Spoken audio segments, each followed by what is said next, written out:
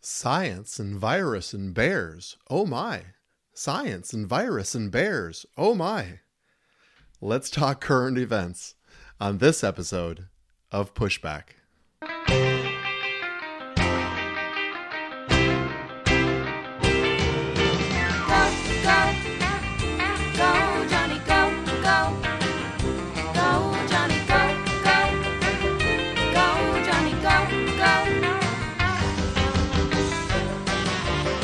If you're concerned about the direction our culture is heading, then maybe it's time to push back.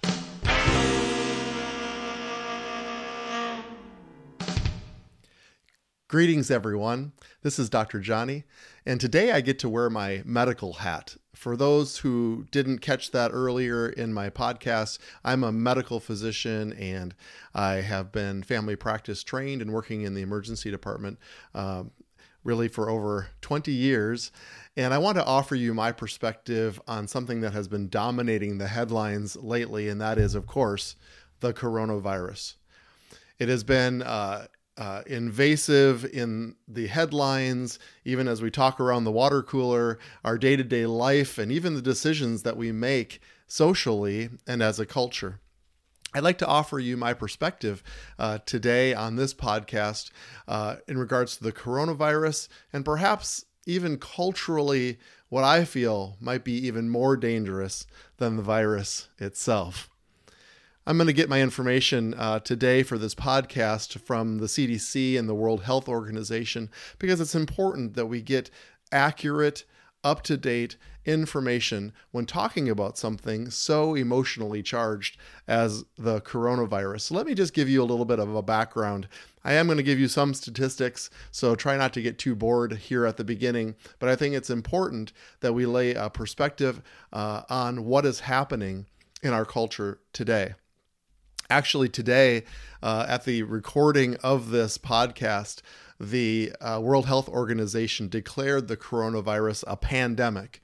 Let me just define that for you. An epidemic usually is an outbreak that occurs over one or several communities. A pandemic implies that it is worldwide.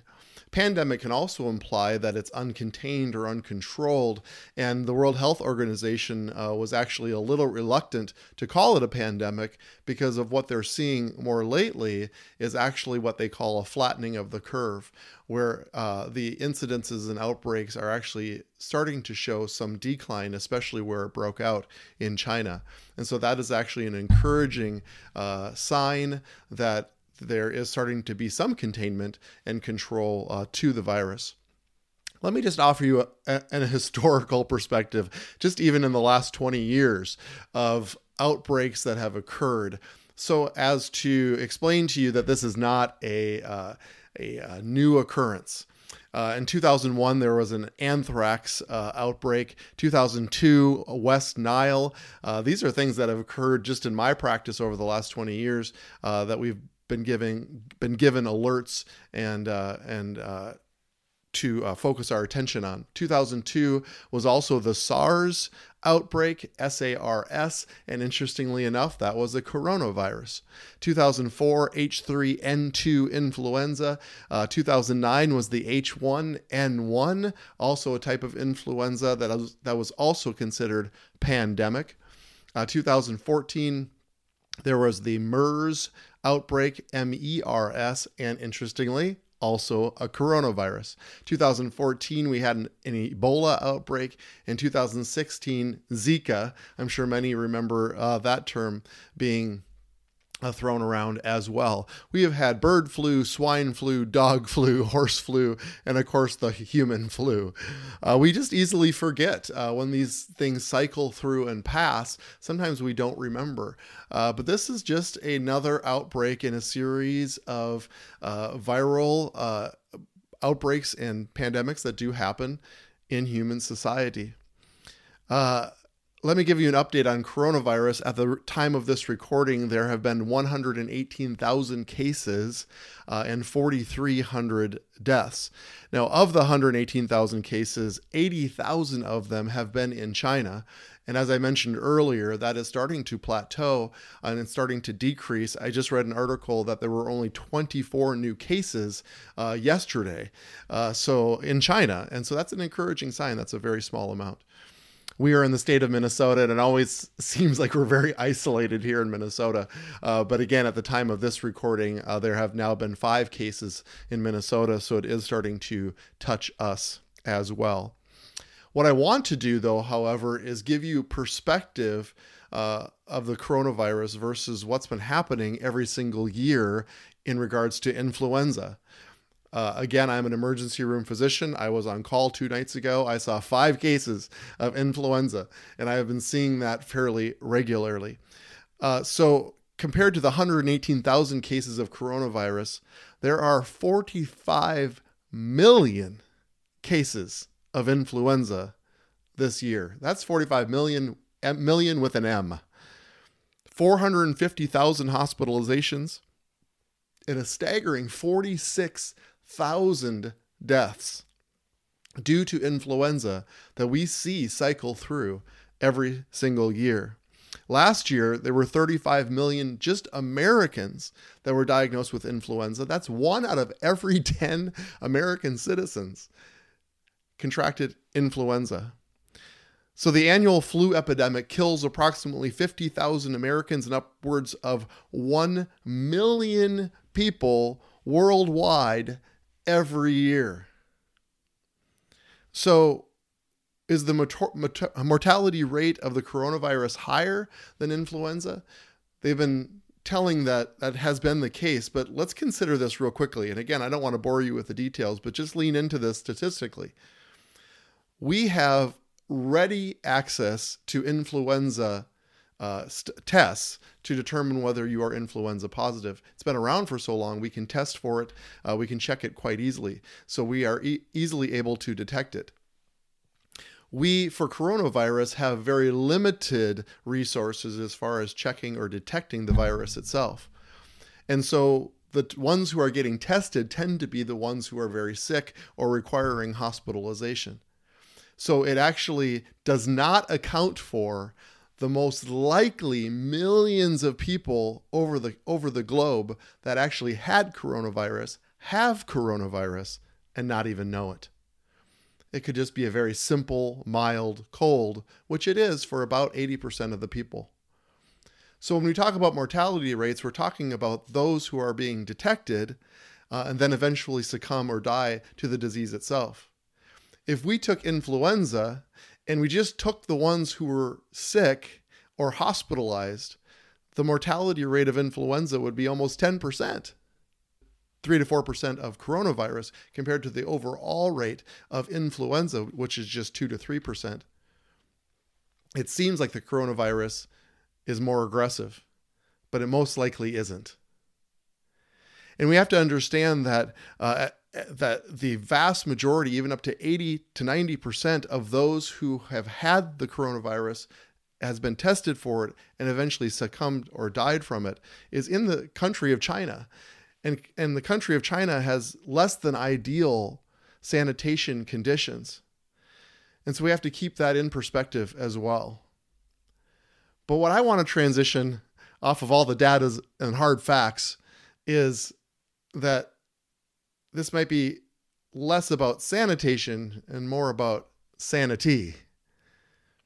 See, if we are to react to the flu epidemic the same way we are reacting to the coronavirus, then during the 6 months of the flu season from October through March of every year, we would all just stay home. No one would go to work, to school, to church, to any type of public event.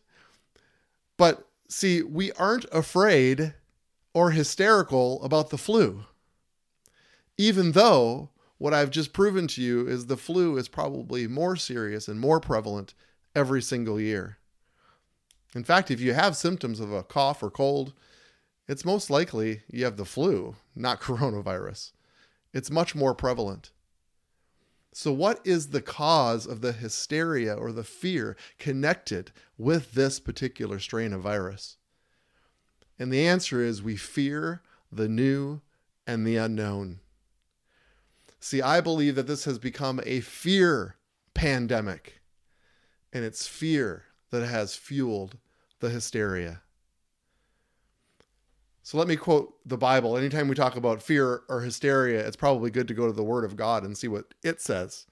It says in 2 Timothy 1:7, "For God has not given us a spirit of fear, but of power and of love and of a sound mind." See, if that's true, then we have to realize that the spirit of fear isn't coming from God. It's coming from a different place. Just quoting a really good article from Worth Media, just released March 2nd, 2020. Let me just read this to you. It says, "The vast number of people around the world who have been caught up in the mass hysteria, although stress is highly contagious and contributes to increased morbidity and mortality, including during fear pandemics. The excess deaths caused by the panic are not tracked by the CDC or the World Health Organization, nor are the potential deaths resulting from the disruptions caused by the extraordinary measures taken by people and governments around the world. Thus, it is impossible to ascertain the net difference of lives saved or lost by these extraordinary measures precipitated by the global panic." So if 2 Timothy 1:7 is true, "For God has not given us a spirit of fear, but of power and of love and of a sound mind," then fear, by definition, gives us powerlessness, self-focus, and clouded judgment. We are powerless. We focus on ourselves, and we don't think clearly. That's what fear does to us and to our culture when we allow fear to actually mitigate and to actually be the filter through which our decision processes take place. See, the opposite of faith isn't doubt. The opposite of faith is fear. And I've heard it taught that faith is the currency of heaven. It's the means or the commerce by which heaven exchanges with us here on this earth. So you probably know where I'm heading with this. Fear is the currency of hell. It's the commerce or the interchange or the access that's gained through the enemy into our lives when he speaks things that are out of proportion or precipitates fear and not sound thinking. So what happens when we have a fear pandemic? Well, there are practical things that happen, such as shortages. We've all seen pictures of bare shelves. But what about just simply supplies, or let's use masks as an example? The World Health Organization and the public health officials have actually not recommended that people wear masks. Not super effective, and most people don't know how to wear them. But the ones who do know how to wear them are the health professionals that are taking care of these people who are critically ill. And if there are shortages, we actually put people in danger, the ones who are actually involved in caring for others. If our medical professionals become ill, guess what? There's actually a shortage of human resource. My wife and I just saw, I believe on Facebook, a bare shelf of ice cream. Now I can kind of respect that. The toilet paper, I don't quite understand. Hand sanitizer, maybe that makes a little bit of sense. But stocking up on ice cream, I got to admit, that makes a lot of sense. It's interesting, during fear pandemics, there's actually been a lot of research about how racism comes to the floor. See, coronavirus, my friends, is started by animals. Almost all coronavirus is animal related.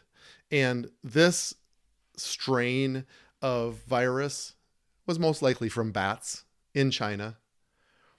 But you go on the internet and you will see a lot of wild stories and misconceptions about where this would begin.